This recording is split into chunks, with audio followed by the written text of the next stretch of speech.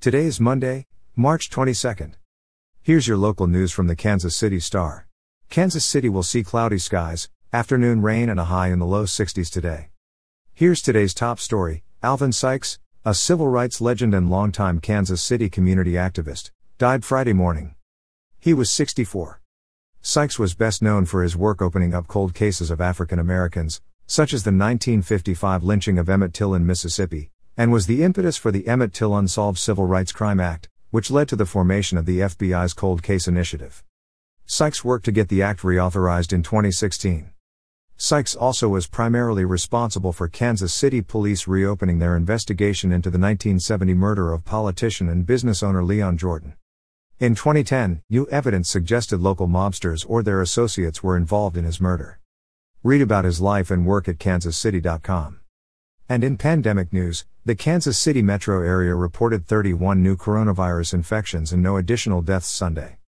The 7-day rolling average for new infections was 104 a day. A week ago, it was 117 and 2 weeks ago, it was 98, according to data maintained by the Star. Johnson and Wyandotte counties, however, do not report new data on weekends. At the height of the pandemic, the 7-day rolling average in the metro was more than 1,100.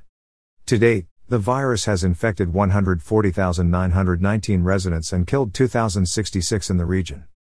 In local news, Kansas City Southern will sell to Canadian Pacific in a stock and cash transaction valued at $29 billion, the two companies announced Sunday. The boards of both companies have unanimously approved the deal, which still needs approval from the U.S. Surface Transportation Board. If that happens, Sunday's announcement said the combined rail companies, which will take the name Canadian Pacific Kansas City, would create the first rail network that connects Canada, the United States and Mexico with its 20,000 miles of rail and 20,000 employees. Global headquarters for Canadian Pacific Kansas City will be in Calgary, while the U.S. headquarters will be in Kansas City at Kansas City Southern's downtown office building. Canadian Pacific's current U.S. headquarters is in Minneapolis, and that will still remain an important base of operations, the announcement said.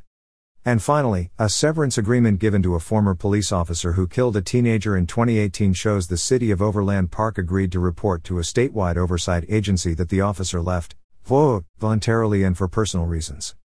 Released Friday, the document says the city would report the separation to the Kansas Commission on Peace Officers Standards and Training as being a, quote, voluntary resignation under ordinary circumstances.